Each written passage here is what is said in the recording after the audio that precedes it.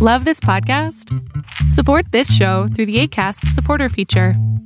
It's up to you how much you give, and there's no regular commitment. Just click the link in the show description to support now. A lot can happen in 3 years, like a chatbot may be your new best friend. But what won't change? Needing health insurance. United Healthcare Tri-Term Medical Plans, underwritten by Golden Rule Insurance Company, offer flexible, budget-friendly coverage that lasts nearly 3 years in some states. Learn more at uh1.com. It's that time of the year. Your vacation is coming up. You can already hear the beach waves, feel the warm breeze, relax, and think about work. You really, really want it all to work out while you're away. Monday.com gives you and the team that peace of mind. When all work is on one platform and everyone's in sync, things just flow. Wherever you are, tap the banner to go to Monday.com. I'm Sandra, and I'm just the professional your small business was looking for. But you didn't hire me because you didn't use LinkedIn Jobs. LinkedIn has professionals you can't find anywhere else, including those who aren't actively looking for a new job, but might be open to the perfect role, like me. In a given month, over 70% of LinkedIn users don't visit other leading job sites. So if you're not looking on LinkedIn, you'll miss out on great candidates like Sandra. Start hiring professionals like a professional. Post your free job on linkedin.com/people today.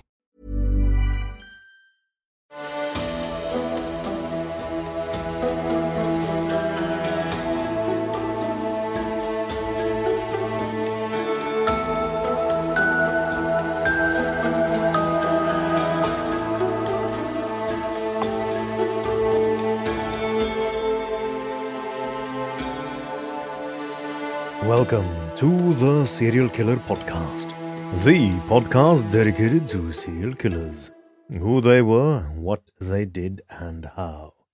Episode 176. I am your Norwegian host, Thomas Rosaland Viborg Thun.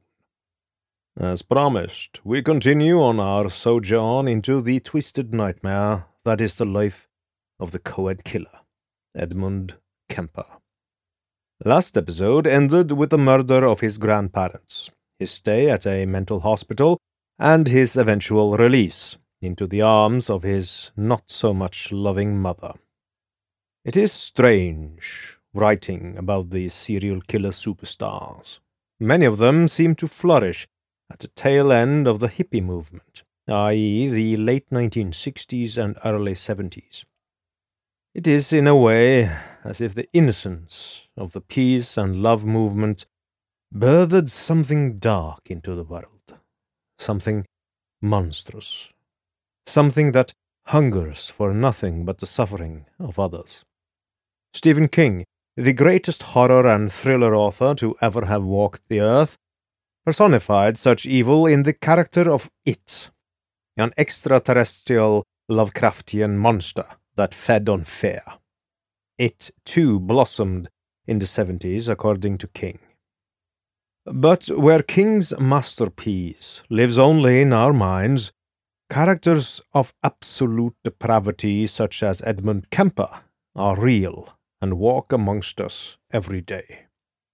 Tonight we join the young man Kemper as he again finds himself under the same roof as the woman who made his childhood a house of horrors. This time, however, he would no longer accept being bullied and abused by his cruel mother. This time he would show her and the world what she had birthed in him through the years. He would start to have his revenge. Enjoy. As always, I want to publicly thank my elite TSK Producers Club. Their names are Amy, Boo, Brenda, Cassandra, Christy, Cody, Colleen, Connor, Corbin, Craig, Sid, Emily, Fawn, James G, James H, James S, Jared, Jennifer, John, Johnny, Juliet, Caitlin, Kathy, Kevin, Christy, Kylie, Libby, Lisa, Lisbeth, Marilyn, Meow, Missy, Nick, Oakley, Operation Brownie Pockets, Reed, Richard, Russell, Sabina, Skortnia, Scott, Shauna, Sputnik, The Radio, Tim, Tony, Trent, Vanessa, and Val. You are the backbone of the Serial Killer podcast, and without you, there would be no show. You have my deepest gratitude. Thank you. I am forever grateful for my elite TSK Producers Club, and I want to show you that your patronage is not given in vain. All TSK episodes will be available 100% ad-free to my TSK Producers Club on patreon.com/The Serial Killer Podcast. No generic ads, no ad reads, no jingles. I promise. And of course, if you wish to donate $15 a month, that's only $7.50 per episode. You are more than welcome to join the ranks of the TSK Producers Club too. So don't miss out and join now.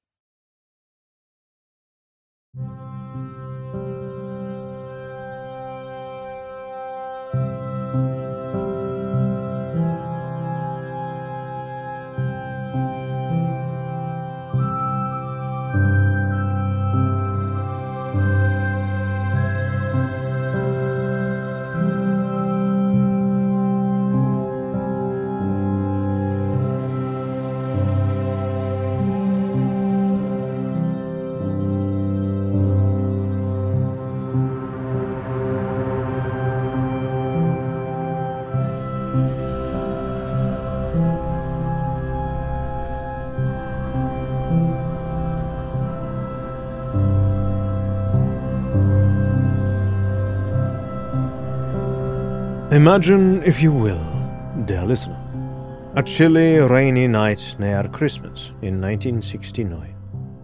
A young man of 21 years, huge in stature, is standing on the doorstep outside a modest home just outside Santa Cruz, California. From behind, he seems like a black form, blocking out the porch light. It is Edmund Kemper standing there, looking up at the door he had not visited before. His mother, Clarnell, had moved while he was incarcerated at Atascadero State Hospital. Kemper had nothing to his name. No job, no money, no education. He sighs, grits his teeth, and knocks on the door.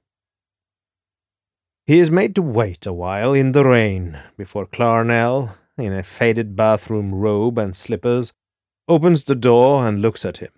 There is no joy in her eyes at seeing her son again, only disdain.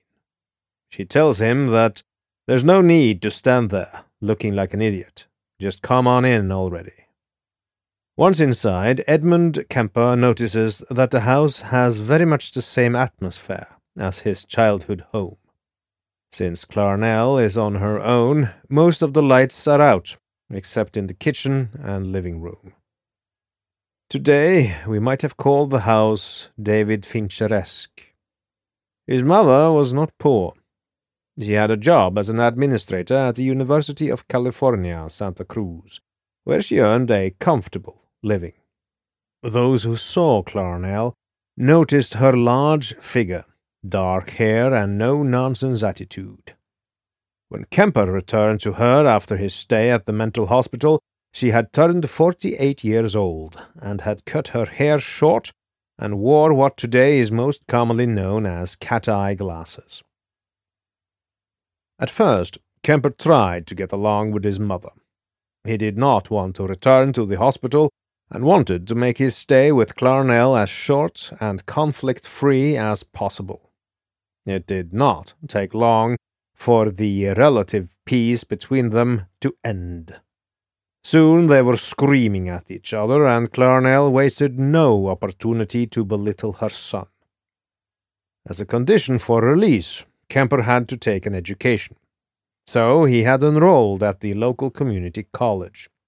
His mind was filled with rage and chaos from all the trauma and dark desires that blossomed inside him. It did not help that aside from his domineering mother, his immediate surroundings were also filled with chaos and mayhem. Santa Cruz had by 1969 fallen victim to serious crime. It was a rebellious world of sex, drugs, and prostitutes. In addition, the local students spent a lot of their time demonstrating loudly against the status quo, against the Vietnam War, against everything that resembled the order that Kemper craved. He hated his fellow students. He viewed them as agents of chaos. To fight this, he started studying to get a job in law enforcement. The fact that he had committed double homicide as a youth did not disqualify him from working as a police officer, since his files had been sealed due to him being a minor when the crime occurred. However, while his murderous past did not disqualify him, his physique did. Standing at 6'9", that is a whopping 2 meters and 6 centimeters tall, he was outside the parameters required for law enforcement at the time. This discovery was a huge blow to Kemper's self-esteem. He was very self-conscious about his physique, as he had been bullied his whole life for it. But he would not let that roadblock hinder him on his road to get out of his mother's house. In order to do that, he needed to earn his own living, and therefore needed a job. Even though he had murdered his grandfather, he still looked up to him as a role model. He had always admired his stories of when he worked for the California Highway Department, so Kemper managed to secure a position there himself. This was a massive positive change in Kemper's life. For the first time in 21 years, he felt useful and competent.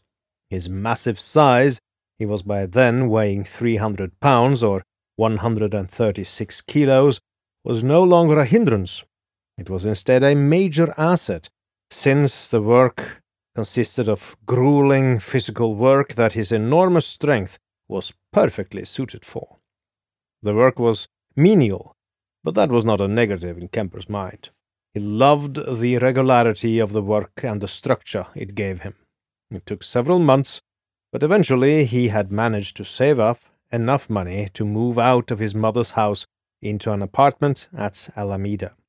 His parole officer was thrilled that Kemper had managed this and wholeheartedly supported his request to move out. By all accounts, Kemper was by then living a normal, all-American life. But if he thought he could escape his mother's clutches that easily, he was sorely mistaken. She constantly called him by telephone to harangue him, to belittle him, to tell him he was worthless, and just as bad as his no-good father. Even worse, she often came to his door on surprise inspections to check up on him, not out of love, but to find even more reasons to torment her son, whom she loathed. Kemper was starting to feel like his head was in a vice, like he was a living pressure cooker. No matter how hard he tried, he could not get away from Clarnell.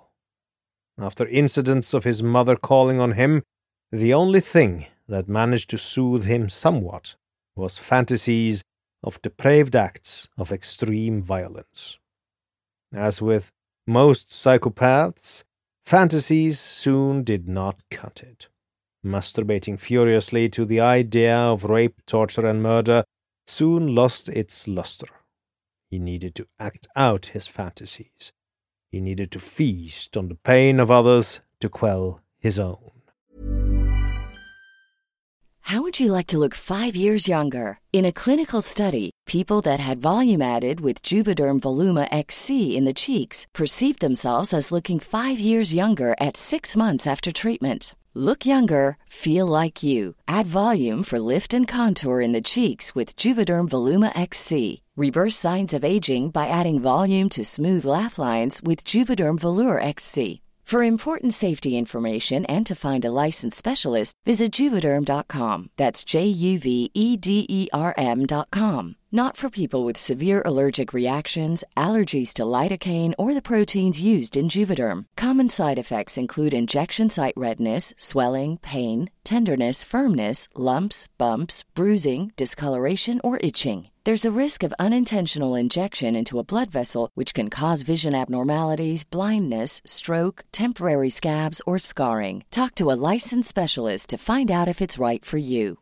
Hiring for your small business? If you're not looking for professionals on LinkedIn, you're looking in the wrong place. That's like looking for your car keys in a fish tank. LinkedIn helps you hire professionals you can't find anywhere else, even those who aren't actively searching for a new job but might be open to the perfect role. In a given month, over 70% of LinkedIn users don't even visit other leading job sites. So start looking in the right place. With LinkedIn, you can hire professionals like a professional. Post your free job on linkedin.com/people today. This episode is sponsored by BetterHelp. We all have our burdens to bear, dear listener, and as a man, I was and am often told to suck it up, keep calm, and carry on. Normally, good advice in many situations. But never talking about what bothers you is not healthy. Therapy is great to get things off your chest, to vent, and best of all, to figure out how to work through whatever's weighing you down. If you're thinking of starting therapy, give BetterHelp a try. It's entirely online, designed to be convenient, flexible, and suited to your schedule. Everyone needs someone to talk to, even psychopaths, even your humble host. Get it off your chest with BetterHelp. Visit betterhelp.com/serialkiller today to get 10% off your first month. That's BetterHelp, HELP.com/serialkiller. Unsurprisingly, Kemper's troublesome relationship with his mother had poisoned his attitudes towards women in general. He had grown to fear them, to hate them, but also to lust after them. He felt awkward in the presence of women, even though the healthy part of his mind craved a normal romantic relationship.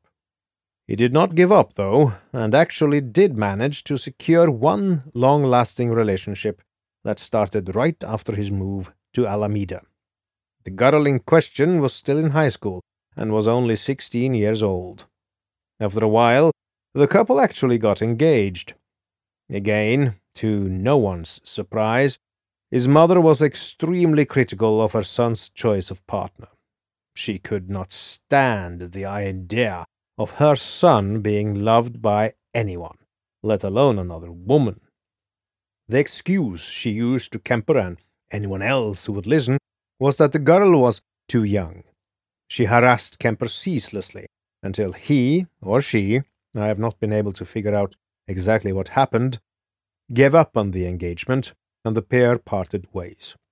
Clarnell, satisfied that she had ruined her son's perhaps only chance of romantic love, returned to her regular berating and belittling. Kemper actually asked her, since his first girlfriend apparently was too young, if she could introduce him to some women at the university where she worked that was more age-appropriate. She flatly refused, and with a sarcastic sneer told him that a man who resembled his deadbeat father as much as he did in no way deserved to be loved by anyone. Even though Kemper could not join the police force, he wanted to stay connected with law enforcement. He admired the structure and order they represented. In order to achieve this, he started hanging around the various watering holes used by local police around Alameda. One place stood out, the jury room. It was known as a regular police hangout, and Kemper visited it every day after work. Kemper was awkward around women, but he was not awkward around men. Actually, he was quite charming and polite. The cops who met him there soon took a liking to the friendly giant. As most human beings, cops too like to talk about themselves and what they do. Being police officers, this is not always easy. But in Kemper, they found a rapt audience of one. He seemingly took in every tidbit detailing the work life of a police officer. To them, he appeared totally harmless, a large geek who was really into police stories. Little did they know that behind Kemper's friendly and soft-spoken exterior sat a calculating criminal mind, noting down any detail that might be useful to him. By spring of 1972, Kemper's urges were growing out of control. For some reason, he lost his job at the California Highway Department and was starting to run out of money. His fear of having to move back in with his main tormentor, Clarnell, flared up, and he felt rage like never before. More than anything, he wanted to kill his mother, to end her reign of terror. She never accepted him, and therefore he felt he would never be accepted by any woman. Still, he did not feel he was ready to commit the ultimate crime, matricide, just yet. Instead, he started to seriously plan how he could kill other women in her stead. Kemper knew from experience that he had big troubles getting to know women. He was awkward and bumbling when talking to any woman, and he hated them for it. In his fantasies, he always managed to get the women to trust and like him before he murdered them. His preferred targets were young university student girls, aka Coeds. California was teeming with them, and they often hitchhiked to get around. When he had been working for the highway department, he noticed an endless supply of supple young ladies in skimpy clothing with their thumb out by the side of the road. Now he just needed to work out a way for him to get them to trust him enough to get in his car. By this time, he had gotten himself a vehicle, a Ford Galaxy. Again, he portrayed classic serial killer development. He started cruising for victims, not yet picking them up, just driving by and fantasizing about what he could do to them. For each drive-by, he built up his nerve to breach the line between fantasy and reality. Finally, he was ready, and the floodgate of murderous depravity opened up. Over the next few months, Edmund Kemper would pick up over 150 female hitchhikers. His sole purpose for picking them was to practice. He developed techniques on how to make the women trust and like him. Once they were in his car, his brilliant mind would carefully note how they reacted to everything he said and did, paying extra attention to what caused alarm and what caused them to relax. His practice made him no longer appear awkward when picking up and chatting with female hitchhikers. As he was becoming more and more confident, he started preparing his kill kit. In the trunk of his car, he stashed plastic bags, knives, blankets, and handcuffs. He, in a manner very similar to Ted Bundy, rigged the passenger side door so it could not be opened from the inside. Once a hitchhiker was seated in his car, she had no way out unless Kemper allowed them to exit the car. After a while, Kemper also brought along a gun that he kept under his seat or beneath his leg. And so it was, dear listener, that the date had finally arrived. The 7th of May, 1972. Kemper was filled to the brim with rage after a particularly nasty fight with his mother on the phone. As the sun set, Kemper got into his car and drove out. This time he was not out for practice. He was out for blood. In the balmy California evening weather, Kemper soon came across two pretty girls hitchhiking from Fresno State College to Stanford, where they planned to visit some friends. The two girls were Mary Ann Pesci and Anita Lucchesa, both having just turned 18 years old. As Kemper pulled into the curb, the girls happily jumped into his car and was charmed by Kemper's rehearsed smooth talking. He chatted with them, and they giggled at his small jokes, feeling charmed and quite safe in the presence of such a large and friendly man. They did not notice that Kemper had left the road to Stanford and was on a completely different route. After a while, the trio reached a secluded wooded area just outside of Alameda. Kemper had staked out the location while working for the highway department. The girls had by then started to panic, but Kemper calmed them down by promising to return them safely to the highway if they only complied to his demands. First, he ordered Pesci out of the car, leaving Lucchesa locked inside. He brought the frightened young woman to the back of his car, where he opened the trunk. When she saw the array of murderous items there, she whimpered, but his massive hand held her in a vice-like grip. Picking up a knife and a plastic bag, he then forced her inside the trunk. She fought back, breaking one of his taillights. First, Kemper tried to suffocate her by holding the plastic bag tightly over her head. This did not work well, as she repeatedly managed to rip a hole in it. He became angrier and frustrated, feeling as if he was losing control over the situation. To gain back his sense of control, he took his knife and plunged it into the chest of the woman, causing extreme pain and blood loss. The girl shrieked in pain and curled up. He withdrew the knife, causing even more pain, like 1,000 paper cuts at once, and plunged it into her side, then into her neck, into her stomach, her chest again, over and over and over and over. His arm was coated in blood, and eventually the girl stopped bucking and lay still. She was dead. Lucchesa had been sitting in the back seat, listening to her friend being brutally and painfully murdered. The fear she felt must have been unimaginable. When Kemper returned and opened the door on her, she pleaded with him to let her go. She did not want to die. Kemper did not listen, and instead pulled her out and held her tightly and plunged his knife into the side of her neck and drew it across her throat. The pain this caused was extreme. The neck is one of the most sensitive areas on the human body. Lucchesa's trachea was cut and her carotid artery.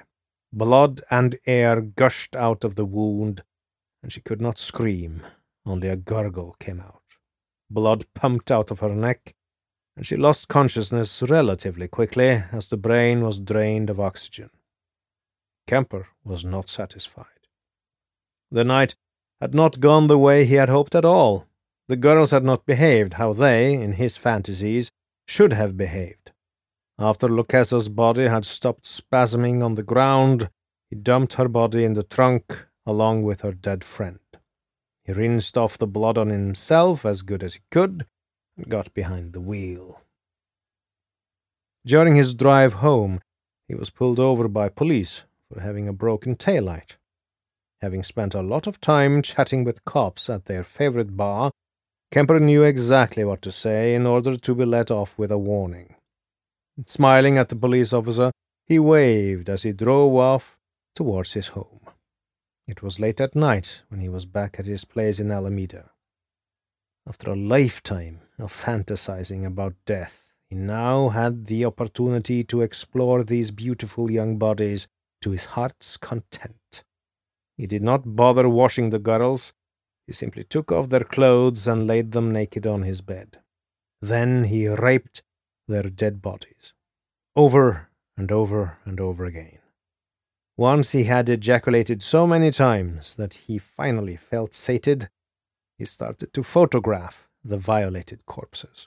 He posed the girls in various suggestive and lewd positions and snapped several photographs he would masturbate to later when he was alone again. Living on his own with no friends that came visiting, Kemper took his time with the dead girls. Only after 2 days did he feel he was finished with them. Then he laid out tarp on his living room floor and started to dismember the corpses. Cut off the hands, the feet, the thighs, and arms. Finally, he sliced off their heads. Before he wrapped the body parts up in individual body bags, he used the severed heads for oral sex. One thing that was somewhat unique with Edmund Kemper was his fixation on his victims' heads. In his mind, the head was where the very essence of a person was held. Judgment was held, made and expressed by the head. By removing the women's heads, Kemper felt he finally controlled them completely. The act of severing their heads meant, to Kemper, that he removed the women's ability to reject or judge him. After this final violation was complete, Kemper wrapped up the heads in plastic and, together with the other body parts, drove out into the night to throw away the various parts of the murdered girls at various places to make identification difficult for the authorities. Marianne Pesci and Anita Lucchesa were reported missing by their parents after they never returned from visiting friends at Stanford. Police, as was customary at the time, did not take the missing persons report seriously. Students running away from parents and society was common in the early 70s. In the police's view, they could not waste resources looking for young people who did not want to be found. The Pesci and Lucchesa families did not take this laying down. They were resourceful families, and let it be known that the police handling of their missing daughters was completely unacceptable. Lucchesa's father hired a private investigator, but he had little to nothing to go on. Kemper's plan was working flawlessly. However, what is lost will eventually be found. Marianne Pesci's decomposing head was discovered by a hiker who stumbled upon it in the mountains near Santa Cruz. Her identity was confirmed by dental records. No other body parts from either young woman were ever found. The police now knew the girls had been murdered, but they had no leads and no evidence to investigate. For Edmund Kemper, things had only just started. He had gotten a taste of his fantasies come to life, but he was far from being satisfied. He wanted more, and it did not take very long before he was out hunting again. And so it is that we come to the end of part 2 in the saga of Edmund Kemper, the Coed killer. Next episode will continue his saga. So, as they say in the land of radio, stay tuned. Finally, I wish to thank you, dear listener, for listening. If you like this podcast, you can support it by donating on patreon.com/The Serial Killer Podcast, by leaving a review on Apple Podcasts, facebook.com/The SK Podcast, or by posting on the subreddit The SK Podcast. Thank you. Good night and good luck.